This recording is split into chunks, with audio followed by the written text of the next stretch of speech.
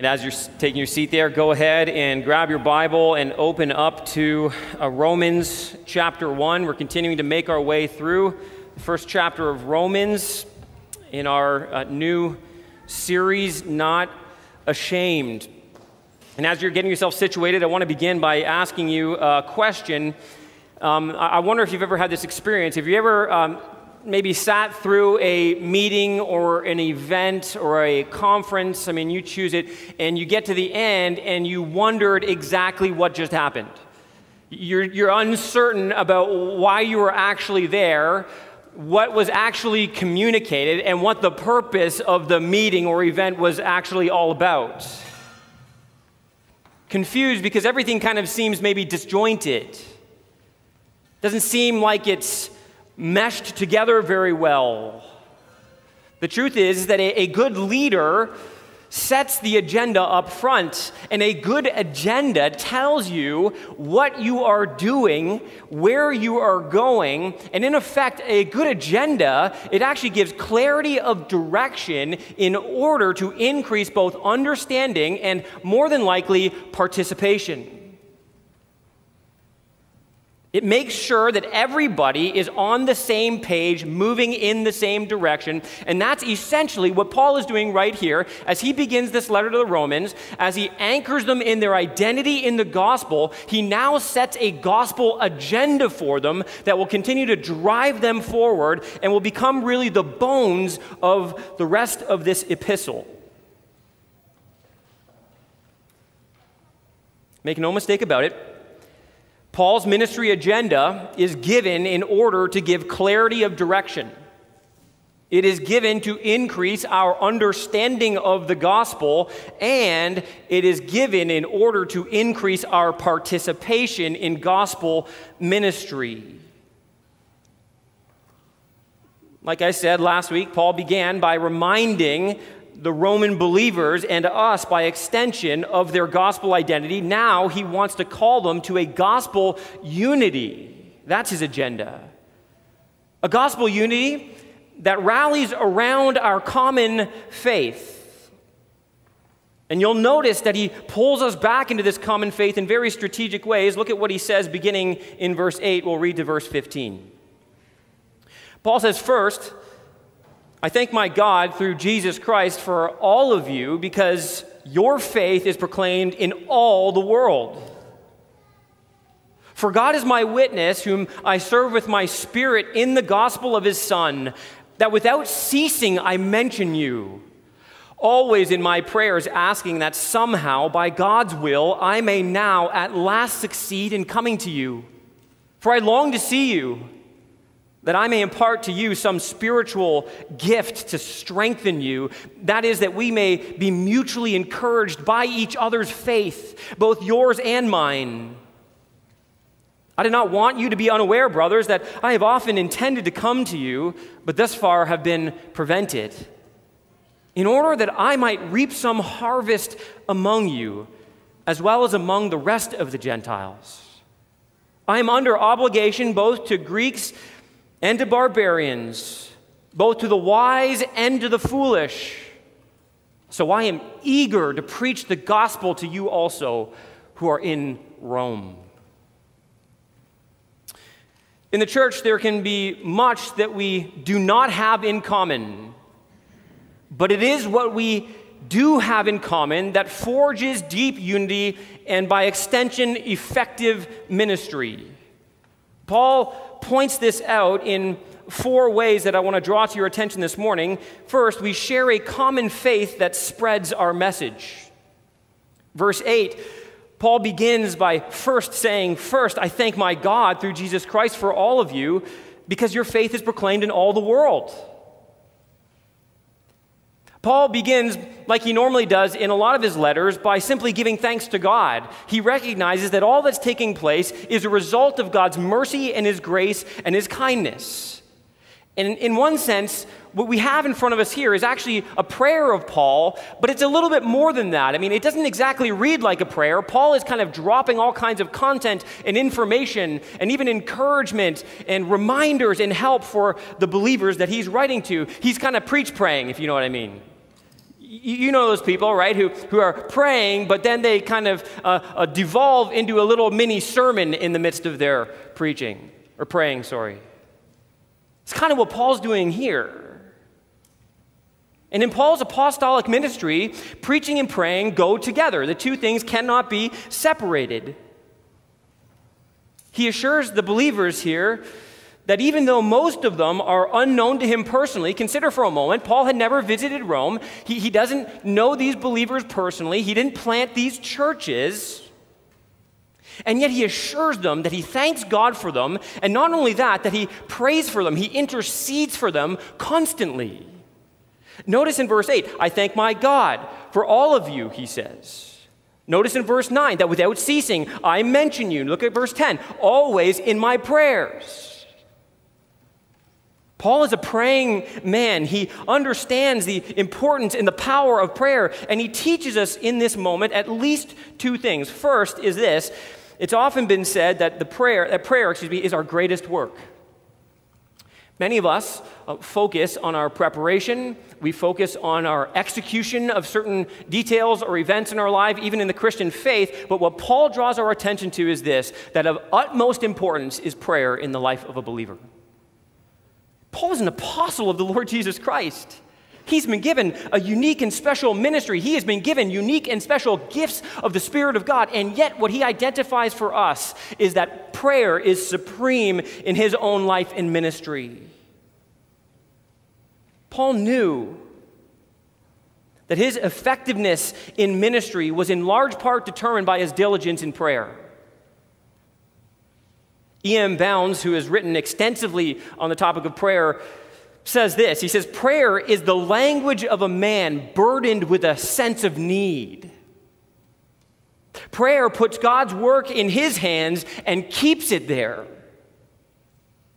He says this also, talking to men for God is a great thing, but talking to God for men is greater still. Prayerless ministry is powerless ministry. Let me frame this in a way that may be a little more applicable to your own personal life. A prayerless Christian is a powerless Christian. Second, we learn this from Paul here, that prayer produces gospel unity. Isn't it incredible that Paul writes here as if he's known these believers for years? I mean, if you didn't know, if I hadn't told you that Paul had never been to Rome, you would read this introduction and assume, man, these must be like Paul's best friends. He must know these people incredibly well. But that's actually the exact opposite. He's never met them. But it feels this way because his heart is deeply united to their heart.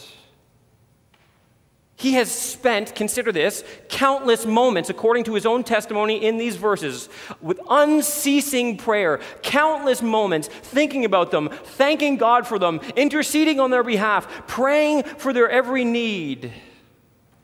I think we can learn from this, church, that one of the surest and quickest ways to forge gospel unity in the church is to pray for one another and to pray with one another. This is one of the reasons we do a monthly prayer and praise meeting. This is one of the reasons why we focus so much in our small group ministry on prayer, because in those moments, not only are we accessing the power of God, we are forging deep unity, gospel unity amongst one another. But Paul thanks God in a very specific way here. Notice what he goes on to say. He thanks God for all of you through Christ Jesus because your faith, he says, is proclaimed in all the world. Paul is deeply grateful to God that they are known throughout the entire believing world for their faith. Now, this may be some apostolic hyperbole, but Paul's point is clear. Paul is saying, listen, I didn't plant you, I don't know you, but here's what I know about you. Your faith, your reputation for your faith is being spread across the believing world. All of the churches in the first century have heard about your faith.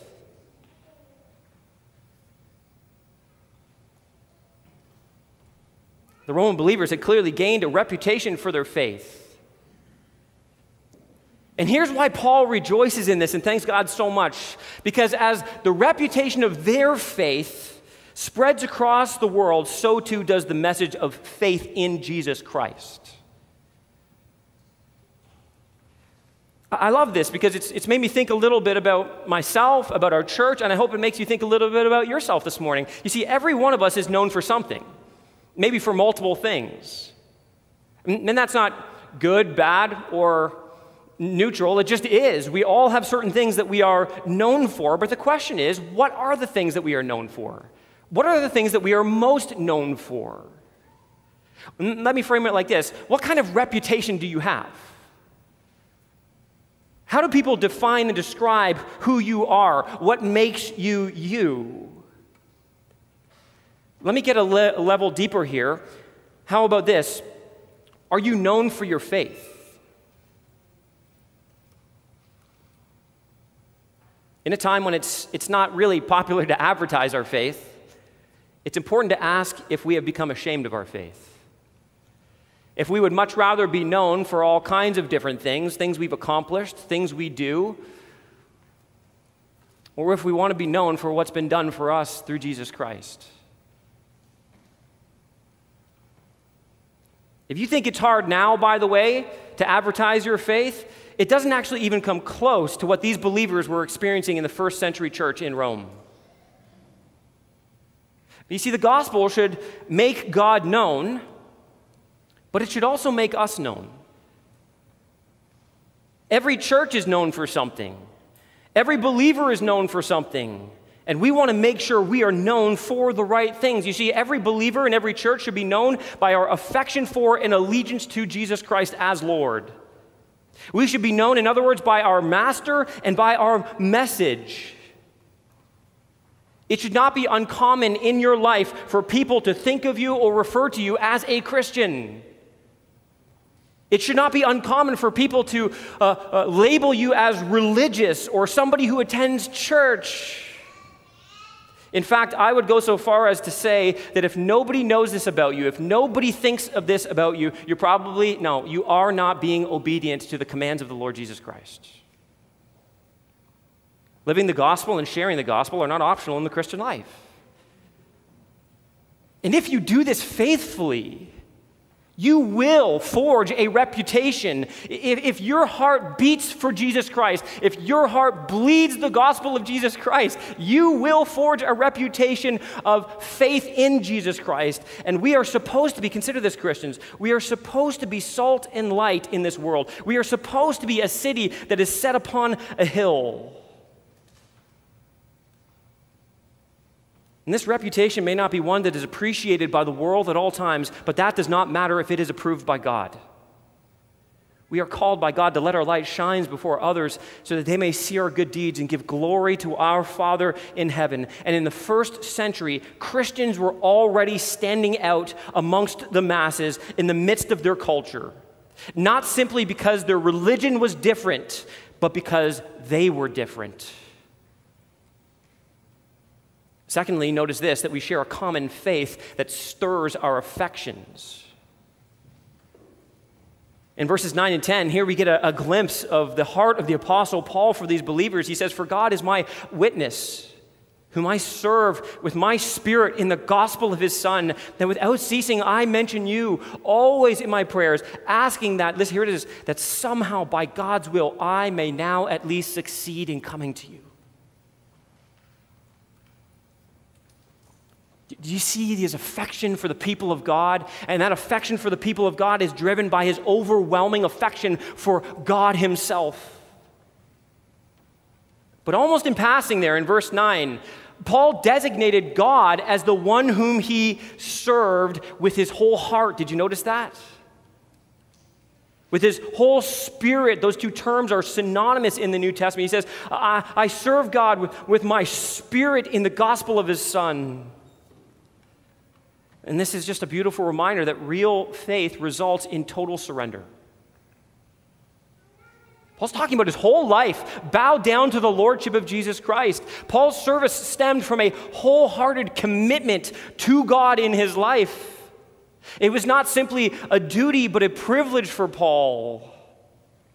Some translators actually take this word for service, to serve God here, in the equally acceptable sense of worship. These two terms are in many ways synonymous in the New Testament. Because to serve God is worship, and to worship is to serve. Paul will pick up that theme later in Romans chapter 12 when he talks about our lives being a living sacrifice unto God, a spiritual act of worship. And worship, you see, is about the affections of our heart. And here, Paul's unceasing prayer for the Romans has a more personal focus. Do you see that there? His own desire to minister personally to them. He's eager for them to know his heartfelt affection for them and his desire to be with them face to face. Paul says, I'm going to write this letter to you, but this is nothing compared to being with you face to face. My heart longs to be in your presence with you. And the sincerity of these affections are seen and demonstrated by the oath he takes here. For God is my witness, he says. Again, you read this and you're thinking, man, Paul must have had some really great friendships with these people to pray like this and to feel like this for them. No. We often wrongly believe that genuine affection for others is dependent upon deeply knowing them. I want to say that again because this is a really, really important point. We often wrongly believe that genuine affection for other people is dependent upon deeply knowing them. Paul's affection for them was not dependent upon, listen, the depth of the relationship, but the source of the relationship. They had gospel unity. They had a common faith, and that is what stirs gospel affections in the heart of God's people.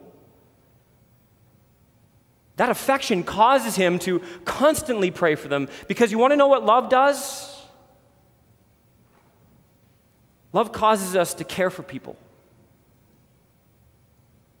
You love, let me say this, what or who you pray for. You pray for that whom you love or what you love. And notice this, that affection causes him to long to be with them because, listen, loved ones, listen, you gather with those whom you love.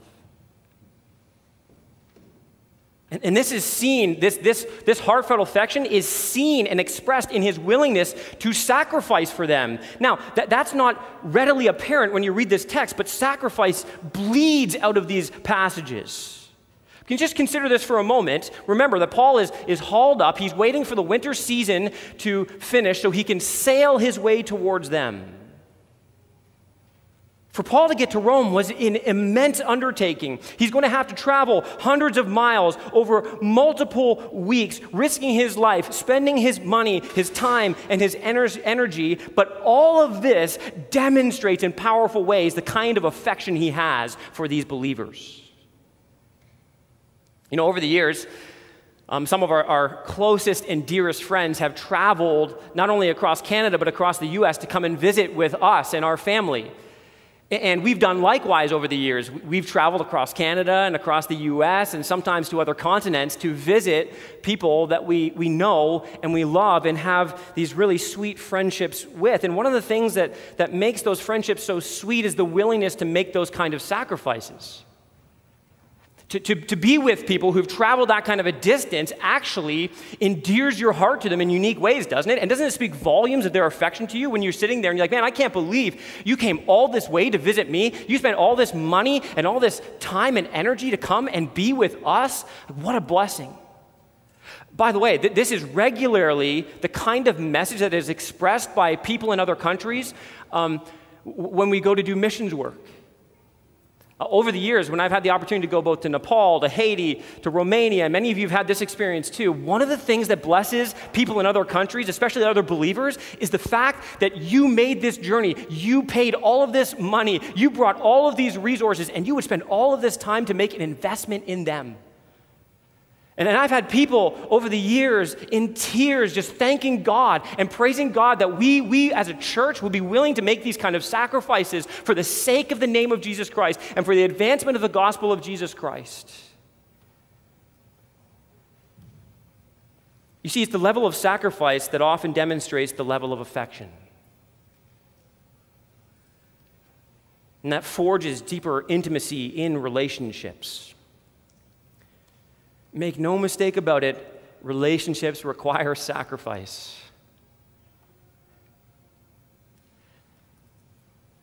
This is, by the way, one of the reasons why we believe that being present together physically is far better and more important than being gathered together virtually. Now, I want to just take a moment to say that if you are watching online, I'm going to look right at the camera so you feel like I'm just reaching into your soul right now. We are so thankful for you.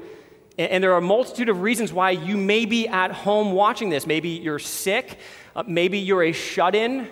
Maybe circumstances in life just didn't allow you to be able to get out the door this morning, and that's fine. Maybe in this COVID season, there are legitimate reasons why you can't be here, and you actually need to. It's wise for you to stay home to protect yourself or others. And so I just want to say that very clearly.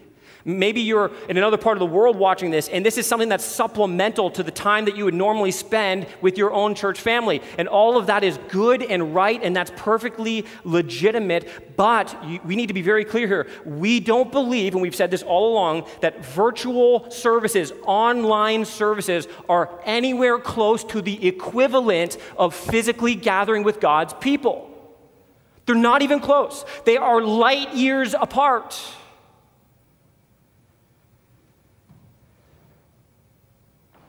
And one of the main reasons why virtual is lesser than in person is because virtual requires little to no sacrifice, right? I mean, it's so easy. We can roll out of bed in our pajamas. We can sit down and watch a service. We can even get up and leave and nobody will even know. Go make another coffee. Maybe take another quick nap. Depends how bad the preaching is. But listen, more than the sacrifice of getting here, it requires no sacrifice relationally, right? You don't have to get up and serve anybody. You don't have to bless anybody. You don't have to care for anybody. You don't have to be with anybody. Like, this is an introvert's dream right now, but I'm trying to tell you right now, it is not the biblical perspective. We make efforts, loved ones, listen, we make efforts to be with one another. On Sunday mornings, we make efforts to be with one another, right? I know we do. I know many of you are here today and you're still like, oh, Lord, forgive me for this morning. Because you tried to wrangle your kids. You tried to get them all fed. You tried to get them all cleaned up and then get yourself cleaned up and look somewhat presentable. And you battled your way to church. And you walked in the door hoping that you didn't look as chaotic and messy as you felt inside. You made a sacrifice to get to be with God's people.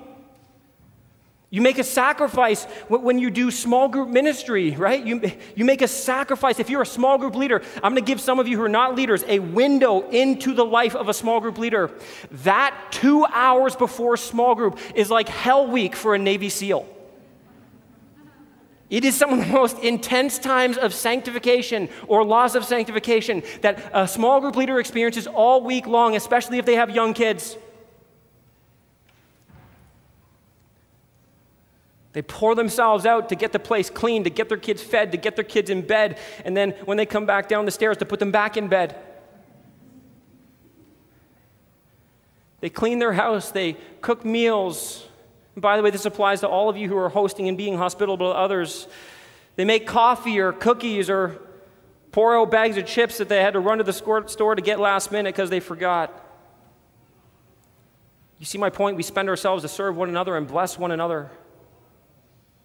And then when everybody leaves the house, we do the dishes and we fall into bed, right? And if you're going to a small group, listen, you make a sacrifice.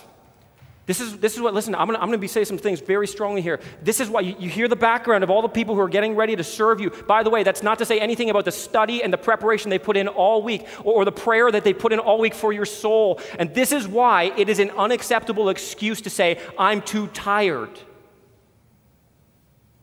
Join the club. We make sacrifices to have what we have, to do what we do. And it requires all of us to sacrifice something, to get out the door, to be with one another, and then sacrifice our time, our money, our resources, our talents.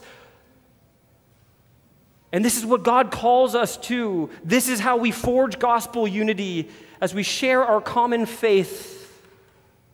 It's exhausting at times, but let me tell you, it is life-giving. There is no intimacy in relationships without sacrifice. In the sacrifice, we are making a statement. We are declaring to one another, listen, I love you. You're worth the cost. You're worth the effort. You're worth the time. You're worth all of this energy.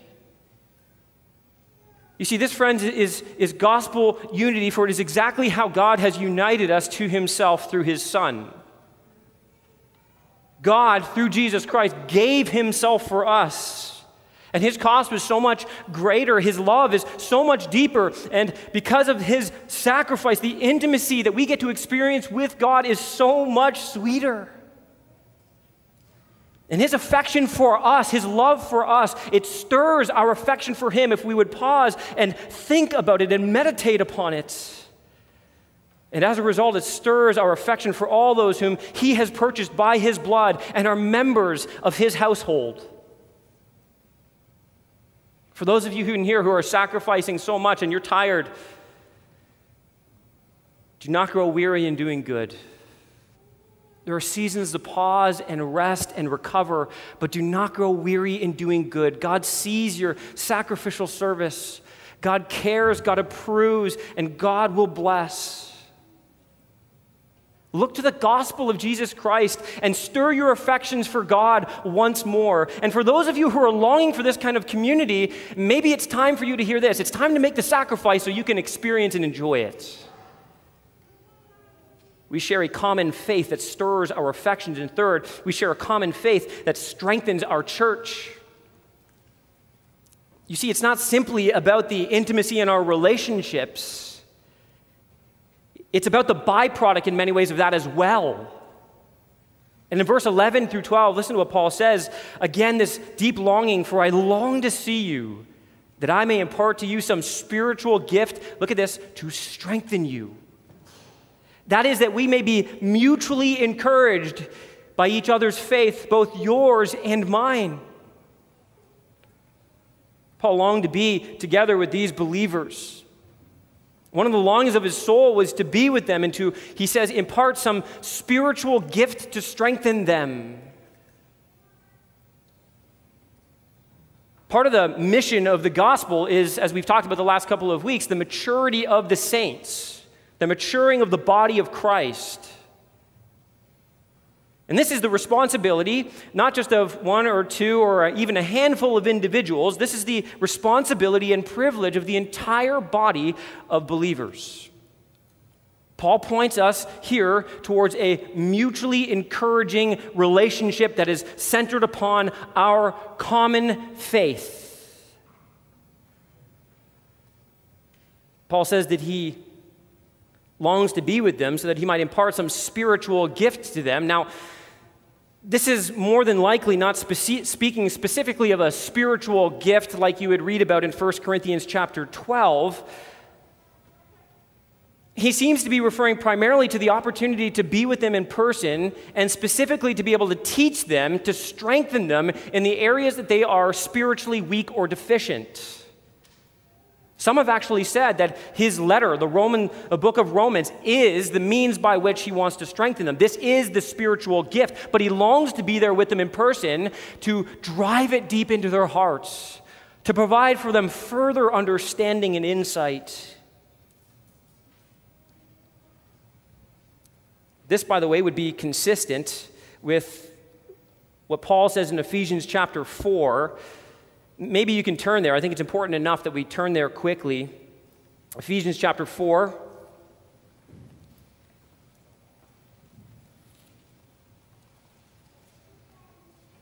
And so much of this relates to how Paul understood his very specific ministry as an apostle.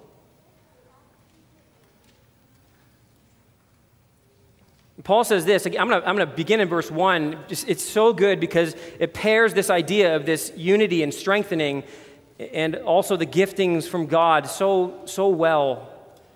And it's Paul who writes this after he had written the book of Romans. He says, I, therefore, a prisoner of the Lord. By the way, Paul would finally make it to Rome one day, not the way he wanted to, but the way that God had planned, as a prisoner of the Lord Jesus Christ.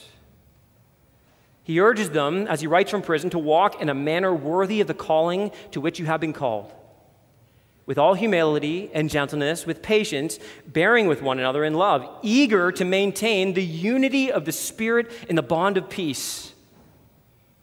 Look at this unity. There is one body and one Spirit, just as you were called to one hope that belongs to your call, one Lord, one faith, one baptism, one God and Father of all, who is over all and through all and in all. But grace was given to each one of us according to the measure of Christ's gift. Therefore, it says, when he ascended on high, he led a host of captives, and he gave gifts to men. This is referring to the resurrection of Jesus and the exaltation of Jesus. And in saying he ascended, what does it mean? But that he had also descended into the lower regions of the earth. He came down first, and then he ascended back up to the right hand of the Father. He who descended is the one who also ascended far above all heavens, that he might fill all things. Then notice this, listen. And he gave the apostles, the prophets, the evangelists, the shepherds, and teachers. He gave them. They are gifts to the church, listen, to equip the saints for the work of the ministry, for the building up of the body of Christ, until we all attain to the unity of the faith, there it is, of the knowledge of the Son of God, to mature manhood, to the measure and stature of the fullness of Christ. And stop there. His concern is that they are increasingly established in their common faith. His goal is to share with them his spiritual insight into the gospel that would make them stronger and healthier. Theologically and biblically speaking, the preaching of God's word is one of the greatest gifts that the church has been given because of the way God uses it to unify the church and to strengthen the church. A church cannot be stronger than its commitment to faithful biblical preaching. But notice this in verse 12. Paul makes it clear that this was not a one-way street. You see, Paul envisioned a time when he would be among the believers, not only to give spiritual edification and encouragement to their souls, but also to receive it from them. He longed to be with them because he knew they had something that he needed. They had something to offer because God had equipped them as well to minister to the souls of the saints. When it comes to the church, we are called to be contributors. Listen, this is important. We're called to be contributors, not just consumers. God is not interested simply in your presence in this place. I hate to break this to you. He's interested in your participation in this place. And you don't gain, listen, isn't this, you don't gain a physical strength by simply walking into a gym, right? Wouldn't that be nice? Hey, look, there's a dumbbell. Now I get biceps. And we don't get strong by simply hearing about what we're supposed to do, right? Even in the gym, just the trainer tells you, you got to go and do this and then hit that machine and do that and rest like that, eat that kind of food, recover like this. It doesn't matter what you hear unless you're willing to do something with it. And in order to strengthen the faith of others, listen, you have to be willing to talk about your faith with others. This is so much of what we're striving to accomplish in the life of our church, specifically in our small group ministry. When we sit down and we do accountability with one another, this isn't just a time where we gripe about our life's problems or we simply have a social club, although a social time is incredibly important. But here's what we're aiming to do. We're aiming to sit down and bless one another by our mutual faith. Here's what God is doing in my life. Here's how, as I've read the scriptures this week, here's how God has instructed my heart. Here's how God has corrected my thinking. Here's how God has rebuked me, encouraged me, exhorted me, strengthened me, reminded me, blessed me. You see, this is what we're after here. And here's the deal. When you share that with another believer, guess what I'm hearing? I'm hearing not only praise God for what he's doing in your life through the power of his word. What I'm hearing is this: man, I need some of that. Man, that's so good for my heart. Now, I can tell you that just as a pastor, listen, as a pastor who has the privilege of heralding God's word and hopefully seeing people grow as they grab hold of the truth of God's word, one of the greatest blessings I receive is when I hear from you, here's what God's teaching me. Man, here's what God's doing in my life. Here's how I'm thriving in the Lord, or here's where I'm struggling, but God has been so faithful. There's no greater joy than this, than watching the Church of Jesus Christ walking in the truth. Your obedience to the faith, your response to the preaching of God's word and the study of God's word, you just need to know this, church. Listen, it strengthens my faith. It fuels my faith. And let me press into the gym analogy just a little bit further. Listen, you get what you put in. You get what you put in. God is not looking for consumers. He's looking for contributors. Just take a moment to evaluate where you are on the spectrum of participation. It's been an easy season to lean out, hasn't it? And there's been a lot of people in our church who are doing a lot of serving right now and really stepped it up, and they deserve so much credit for all that they have been faithfully doing. But listen, church, listen. We can't have 10 or 20% of the people doing 80 or 90% of the work. That's not the way God's designed it to be. And God is calling for you to step up, to lean in, and to take upon yourself responsibility to be invested in the work of the ministry in this place, to use what God has given you to build up the body of Christ for the maturing of the saints. Our goal in this church, we're not looking at any kind of an 80-20 shift. Like if we move from 20% to 80%, we're looking for 100% of God's people participating in the strengthening of our church. That's what we're after. 100% participation. We share a common faith that, when taken seriously, strengthens the church. Lastly, we share a common faith that summons our souls. Paul says, I do not want you to be unaware, brothers, that I have often intended to come to you, but thus far have been prevented, in order that I may reap some harvest among you, as well as among the rest of the Gentiles. He says, I'm under obligation both to Greeks and barbarians, both to the wise and to the foolish, so I'm eager to preach the gospel to you also who are in Rome. Plans and providence do not always align. Paul had longed to come and be with them. He had felt that summons upon his own soul to go and help them and bless them and build them up and to be encouraged by their own faith in the Lord Jesus Christ. And we don't know exactly why he had been prevented, whether it was Satan or circumstances or the Holy Spirit's divine redirecting or all of the above.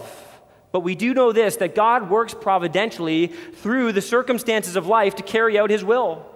Again, God would providentially get Paul to Rome, but it would be in chains. For whatever reason, he was prevented. But that summons on his own soul was clear. Why? Why? Look at what he says. His deepest desire was to be with them and to reap a harvest, both among them and the rest of the Gentiles. And the harvest that he longs to reap is twofold. He longs to see the salvation of sinners, and he longs to see the sanctification of saints. And well, this is specific in one sense to Paul's ministry, as he was called to be an apostle to the Gentiles. This should not be unique amongst believers. When God plants the gospel in our hearts, he plants a divine desire and duty in our souls. And the desire and duty, they merge into an indivisible pursuit to know Christ and to make Christ known. Look at verse 14. Paul says that he was under obligation to this.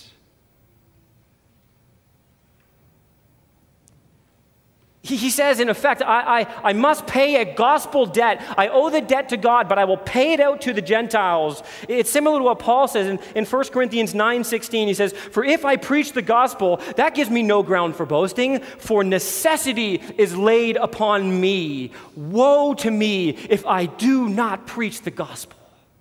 It was in his bones. It burned deep within his soul.